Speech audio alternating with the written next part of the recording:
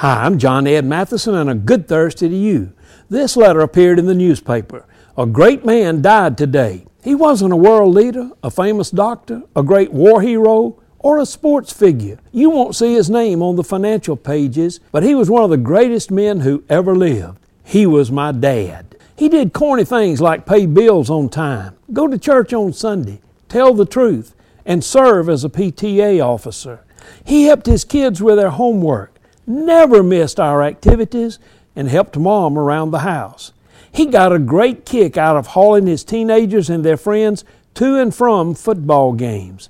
I suppose the world would consider my dad a nobody, but I consider him the greatest man I've ever known because he gave himself away in love to me and to my sisters and to my mama every day that he lived.